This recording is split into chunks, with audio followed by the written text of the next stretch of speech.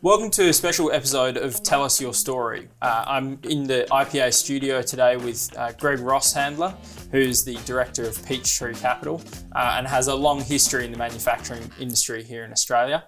Greg, thanks for joining me on Tell Us Your Story. How are you today? Excellent. Very good. Thanks for having me. Yeah, no, it's a pleasure. So we'll get right into things. Can you just tell us a bit about how you got started in business, how this whole journey began? Yeah. Well, it began quite young, leaving school actually around about 16 and messing around on a few jobs and working. There was always an energy for work and a curiosity. So at 20, I actually started a manufacturing business which was making plastic bags, very ordinary plastic bags, and it wasn't magical. It was supplying at that time manufacturers who used it for women's hosiery. And I wasn't particularly clever. I just did it better and faster and quicker than my competitors. So you had a bag machine that probably cost, back there in 1968, $3,000 or $5,000. You stood behind the bag machine and it sealed and cut bags. And then I'd put them in the back of my car, write out an invoice, deliver them to Brunswick or wherever the factory was in the suburbs, and send them an invoice and hope that I collect my money in 7 or 30 days maximum, and that I would get another order for 3 or 5 million bags, so that I could keep this machine running. And I did that for about a year, and then one day stood outside the little shop in High Street, Paran, and I said to everybody who walked in front of me, "You want a job? You want a job? You want a job? You want a job?" And this Greek gentleman put up his hand. He said, "I'd love a job." So I figured, let me do the selling and let him do the production. So in a very modest way, he was my first employee. And that over 40 years led to a business of about 470 people and 5 factories. And without boring you the details about that journey, I think the lesson in all of this is that I always went for value added. So you start with a commodity bag, you start to understand the industry, you end up with a laboratory with technicians, you end up targeting sophisticated work that you had fewer competitors for and where you had a higher barrier to entry. Yeah. And so I would always enjoy investing in the business. I even invest today in other businesses. I'm hungry always to invest. And if you invest, you're going to get the right result if you surround yourself with the right people. And those two things are very, very important. So today, when I'm doing some discussions on entrepreneurship, etc., I normally ask the students, what is an entrepreneur? Because I see myself as an unglamorous business builder. And a lot of people, read the papers today, read about entrepreneurs and, they make $1 billion and they think, wow, this is the game to be in. Yeah. And they forget this fellow's probably working with a smell of an oil rag for the last 30 years and he's been fortunate enough to make it. And he's probably, made it with the help of a lot of investors because it's difficult to fund those businesses. My thoughts about being in business are often asking the person, are they built for being in business? Are they better as an executive? Do they have an appetite for risk? Do they have an appetite for worrying and working 24/7? And having debt, are they willing to pay the price of this? And there's a price you pay for everything in life. So if you want to be a good dad, you got to put in. And if you want to be a good husband, you got to put in. And if you want to build a business, you got to put in.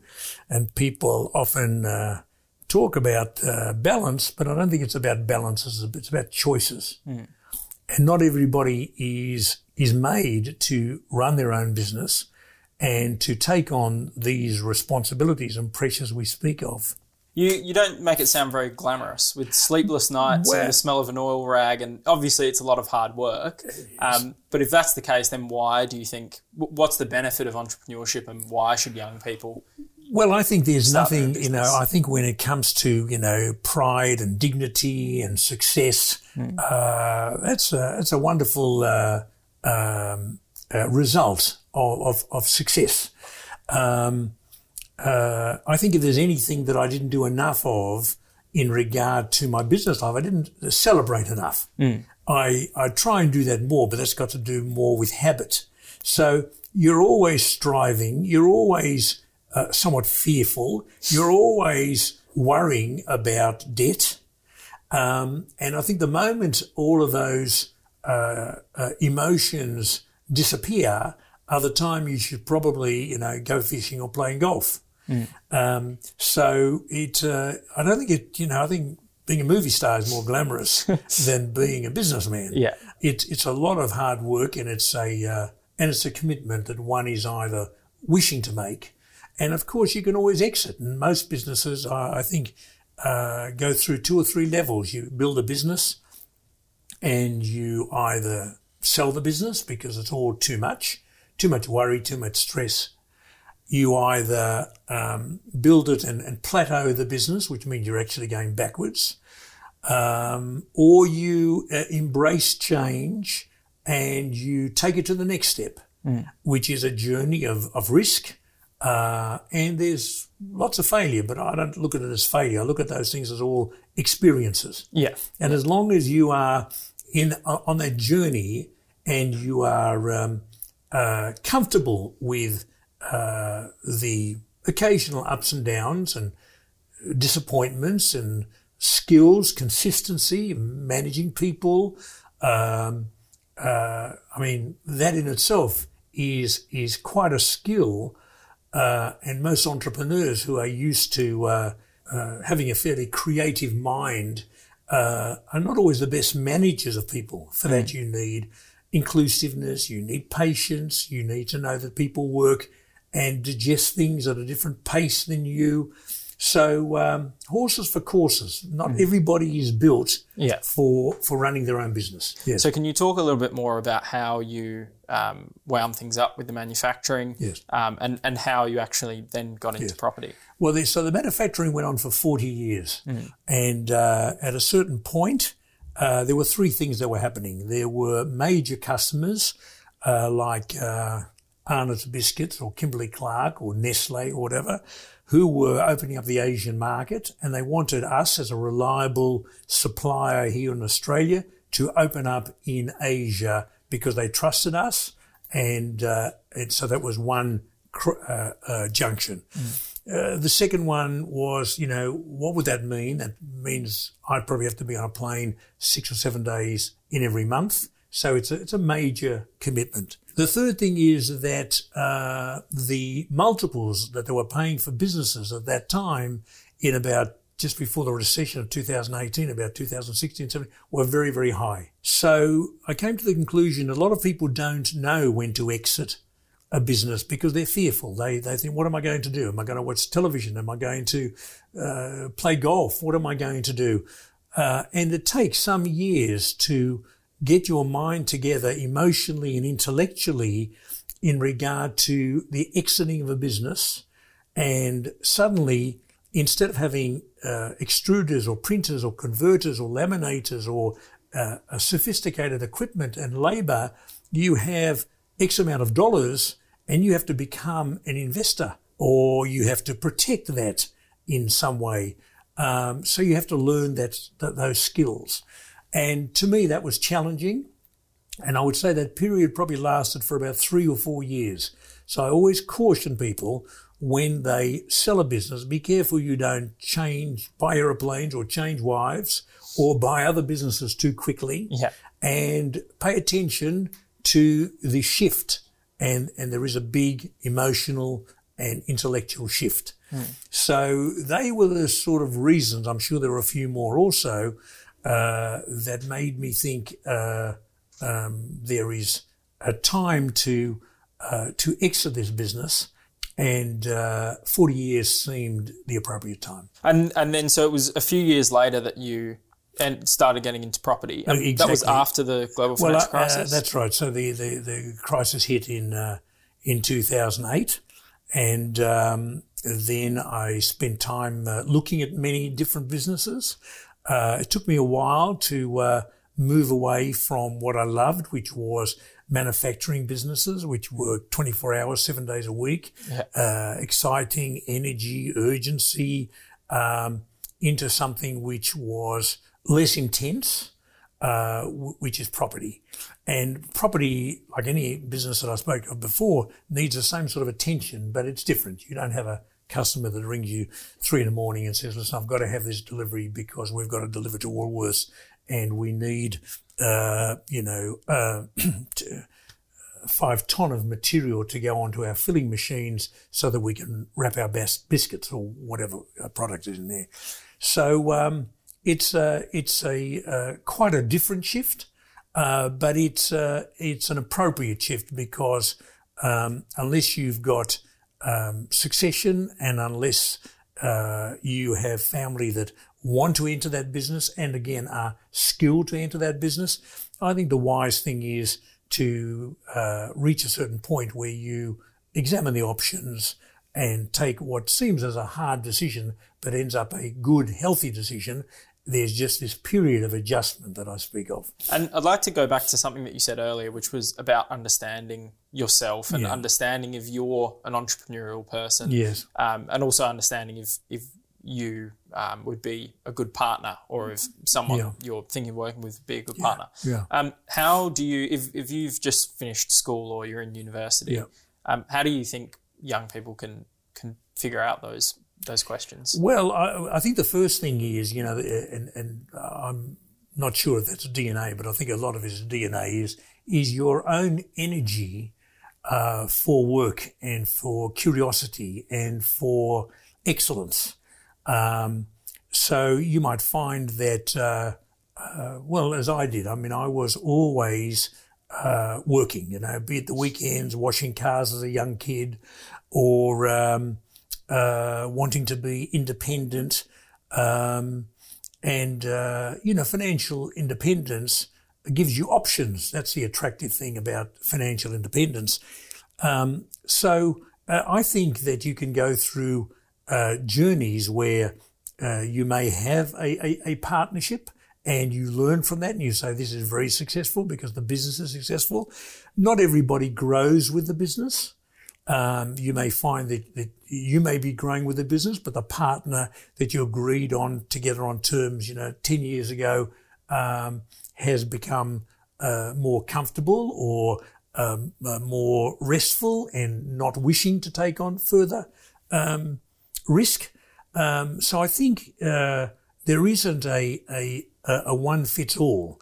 I think it's more about one's own drive for where they want to go, and does the marriage and the partnership, are they on the same page? And they can be on the same page for a period of time, and then they cannot be on the same page. They can change.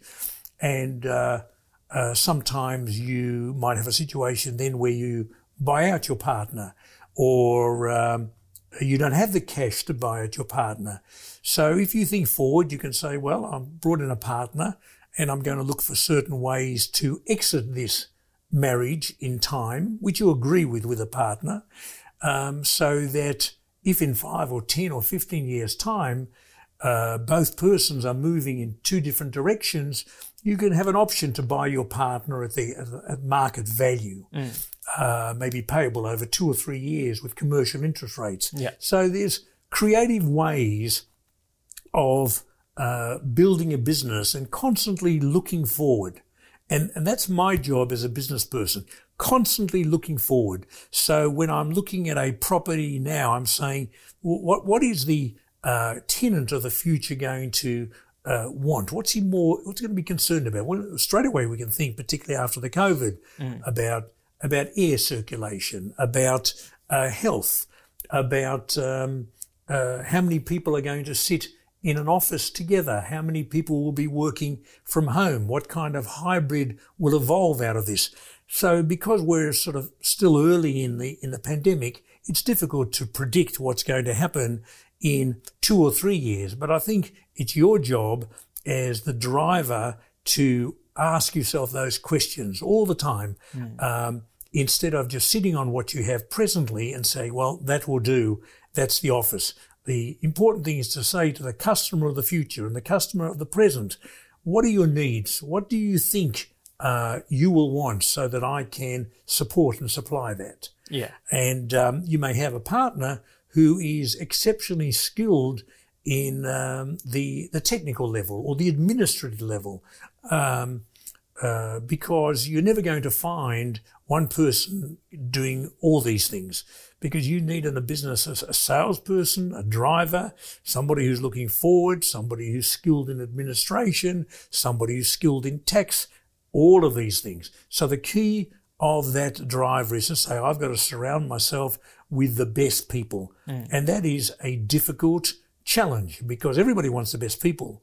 But that means you've got to be able to hire the person, be very clear in the brief of your expectations of that person, and be very clear that when you review that in 3 months or 6 months or 9 months or whatever you've agreed upon, that if it's not working as you've both planned, that you can exit. Yeah. And that's not a pleasant job for a person that runs a business, because you're dealing with emotions. You're talking about a person that may have children, mortgages, etc. So all of these things are, in my opinion, they're hard. And occasionally you get some real wonderful wins because you've worked at it for a long time to purchase a particular property or to secure a wonderful a long-term tenant, and they should be celebrated. But I think, without making it sound too tough, all of these things fall under the umbrella of focused, disciplined, hard work. And so, thinking about a young person who thinks that they're hardworking, they're determined, they've got a bit of an appetite for risk. Yes. But they've never done anything in business before. They've never tried to start a business. Yes. Where do you think they should? What's the first step? Well, I think the first step is probably with a person with this kind of energy, that he's got a few dollars in his back pocket, because that'll give him a few options. And if you don't have a few dollars in your back pocket, then you are already going to say to yourself, gosh, I can't even fund thinking about what I want. So that immediately gets you in a situation of investors and partners. But it's difficult. Today, of course, we are in a increasingly competitive environment. So education is, to me, the most important.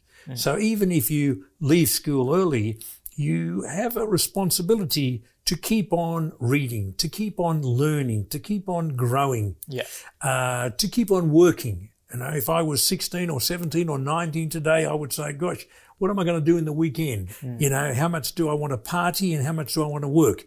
Because the more strength I've got in pursuing my options, and the more dollars I've got, as I said, the few bucks in your back pocket will give you some options. Yeah. So they're the ingredients you need for a start. And when you are working and when you are active, you are exposed to a whole lot of things that you don't even think about. You're exposed to, somebody who comes to a supermarket because you're at the checkout and you know that there's a pattern and people spend money on their payday and not at the beginning of the week. I remember as a young boy when I used to serve gas for in a car, and I'd figure out how come it's busy on a Thursday. And I mean, maybe my mind wasn't too smart, but that's when people got paid. Yeah. And that's when they fill their car up. And that's when you learnt that you don't put, water in the petrol tank and, and you learn all this small stuff. Yeah. That leads to, opening your mind to understanding and learning about people, behaviour, opportunities. They come by actively being engaged, and then options come to you. But I go back to my initial comment about education. This is very, very important. It's not so much that you have to have a certificate on your wall. Yeah. It's knowing, first of all, that if I don't want to go in business, I better be an excellent engineer, or I better be an excellent skilled person in law or commerce. The word I repeat all the time is this word excellence, because this ought to be your focus. This ought to be your target. This ought to be your agenda. And you're either built that way. I'm not quite sure how many people embrace this later. I think some of this starts at a very young age when you're bringing up your own children and you sit at a table and you talk to them about how they, hold a knife and hold a fork and how they eat with their mouth closed or how they don't interrupt a parent. I mean, all sounds kind of strict and tough, but it makes life actually quite easy because you don't have to try and educate them at 12 years old how to do this, because that's going to be much more difficult. So there is a lot of fun, but there is, as I said, a lot of disciplined hard work. Yeah. And you mentioned a few times there having a few dollars gives you some options. And you mentioned at the beginning about getting into something with high barriers to entry. Yes. I'm wondering if you can talk about that, because I've heard you say before you should go into a business where you have to invest a lot of money because it deters other people from doing the same. Yes. And I think nowadays young people are often told, well, all you need to start a business is your laptop, because because there's all these tech companies that all it was an entrepreneur in their laptop. But you disagree. Yes, so can you, I disagree. The laptop is a wonderful tool for education. It's a tool. Yeah. And not everybody has to go into sophisticated businesses where there are high barriers to entry. If I want to work in a restaurant and I find that, gosh, I could do a few things better than this fellow who runs this restaurant. I mean, restaurants are the same. They're all selling food. You've just got to do it better than other people. So when I talk about high barriers to entry, when I talk about manufacturing, for example, if you're making commodity plastic bags for garbage bags or for, as I began with, hosiery bags, and you want to get into sophisticated packaging for, the lid of yogurt, for example, where you might have 2 or 3 substrates for shelf life, for odor, you need sophisticated extruders to laminate a special recipe. If you want to make medical packaging, which would be a good industry, given that people's awareness of medical needs and safety and cleanliness, etc., there are only few people in that industry because the barriers to entry are very high. And if you're selling that to hospitals, they are highly unlikely to change suppliers for a few cents. Yeah. Whereas if you're making bags for grocery shopping or for hosiery bags, for 3 cents cheaper, somebody else would do it and deliver it a little bit faster. So one should always go for higher barriers to entry where your competitor's got to scratch his head and say, gosh, to do this, I've got to spend $5 million on an extruder. I've got to have a laboratory with 4 or 5 technicians. All of this costs a lot of money. And that separates the men from the boys. But as you get into these areas of value add, your pricing is better, you'll get a better margin, and you'll have fewer competitors. But you've got to want to have that mentality of investing. Yeah. And so I have that mentality even with property. I will invest even when it's not necessary.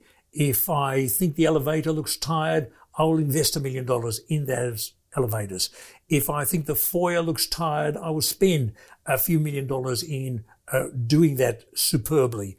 And you don't always need to do it, but if you do it and you have a situation like, for example, the COVID crisis, and you have good tenants, you've looked after them, they're in a beautiful building, you've given them first-class service in regard to their needs from everything, from air conditioning to security, you will find that you sit in a good place today versus somebody who has not looked after their asset and has a half-empty building and will wait in this environment for 2 years to get a tenant.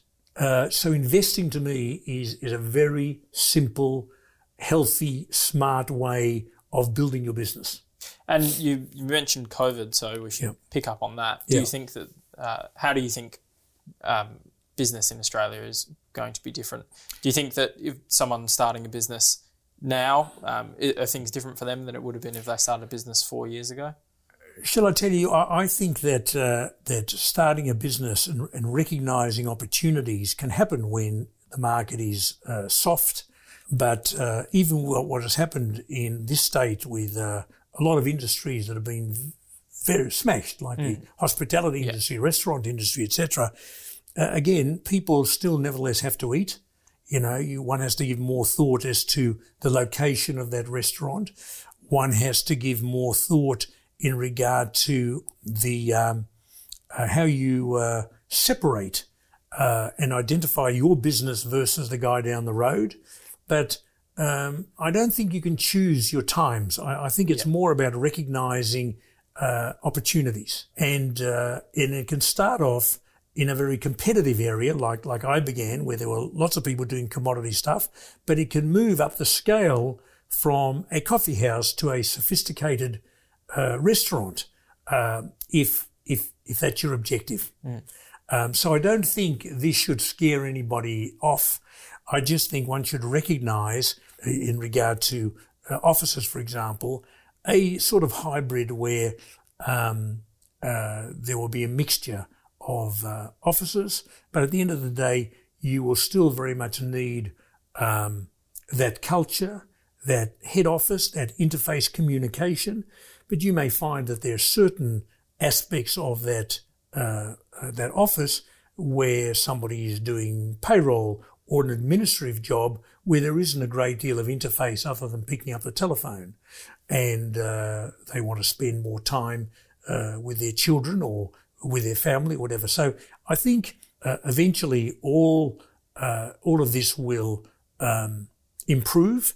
It will be slow because you've got to remember we haven't even opened up our borders internationally yet. We haven't got tourism going yet. We haven't got education going yet. So we are fortunate that we are a big island and that we're very protected and that we're doing a good job. But we're only, in my opinion, about a third through this journey. I think we've still got another 2 or 3 years to go with hiccups and shutdowns, and how they will be dealt with will tell us how quickly we can move forward. But you've got to remember that the whole world is impacted by this. So it's a big job to open up your borders and trade internationally and do all the things that we've been used to. I think early on when coronavirus came into Australia, people quickly started talking about domestic manufacturing capabilities and not being able to get PPE equipment from overseas or face masks or whatever it was. What do you think the future of...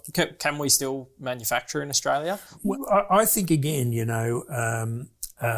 we're talking mainly products there which are commodities, dealing with countries that manufacture them where they have low cost compared to Australia, improving technology. I think we are a high cost country, and so one has to say, what part of those products can I manufacture in this country where I can identify a product which is different than a commodity product, which will still be required by consumers in this country. Now, I can't think of anything offhand because I'm not in that industry. But can we compete with masks? No, we can't. If you're dealing with the Chinese economy and you're talking about, as I said, low cost, high productivity, improving technology, there's no way we can compete. But I'm sure we can compete with products that they're not interested in, although they're moving towards that as well. The Chinese are moving similar to the Japanese, where they went to value added, and before you know it, the Japanese were making Lexus cars and Panasonic and televisions and all the sort of things which, people would have thought 50 or 60 years ago they were just manufacturing ordinary commodity products. And I think the Chinese economy is moving into value added all the time. What I would do, I think, if I was a young man, I'd probably go to a few of the fairs which they have in Chicago and in McCormick Center there, and Birmingham and Cologne and Beijing, And often they have these incredible exhibitions which are for particular sectors of industry. They can be for hygiene, they can be for food, they can be for agriculture. I used to do this probably once a year, where I would visit these and I would always learn something. I would come across somebody in McCormick Centre in Chicago who is looking for an agent in Australia for fire extinguishers and things like I can't even recall. But there's always opportunities. So travel is important. Yeah. An open mind is important. So it's not as if you go there saying, I'm going to look because I definitely want to bring in products which are associated with hygiene. I think what you do is you open up your mind, and you don't need a great deal of money for that. You stay at an ordinary motel, you get tickets for 2 or 3 days because it takes 2 or 3 days to absorb what is in these massive exhibitions, and you see current technology, future technology, and for somebody that is creative and thoughtful and looks at that and says, gosh, we don't have that in Australia. And you might find, as I did with one of my products, I picked up an agency and I brought that back to Australia, and I was the first in, best dressed, and the product did particularly well. So I go back to my initial conversation about having an open mind in regard to opportunities. So before I let you go, are there any opportunities that you missed or anything that you did different that you would have done differently? If you had your time again, is there anything you would have changed? I think I would have spent a little bit more time investing in other activity than the business, be it a sport activity. I think that I gave up tennis quite young, and came to a time in your life where you understand that you have to be healthy and fit. And now I'm paying much more attention to this. But I think I would have loved to have spent maybe 10 or 15% of my time engaging more in activities beyond the business. So that's, as I say at the beginning of the discussion, part of the price you pay. Yeah. And you look back and say, well, that would have been nice. Would the business have been as big? I'm not sure, maybe. But I don't have any regrets about the journey. I think the journey has been interesting and stimulating, and there's not much that I wouldn't have done. I've enjoyed the challenge. Perfect. All right, well, I think we'll leave it there. Thanks so much for coming on, tell us your story and Pleasure. Talking to me about your journey. Pleasure. Thanks for having me.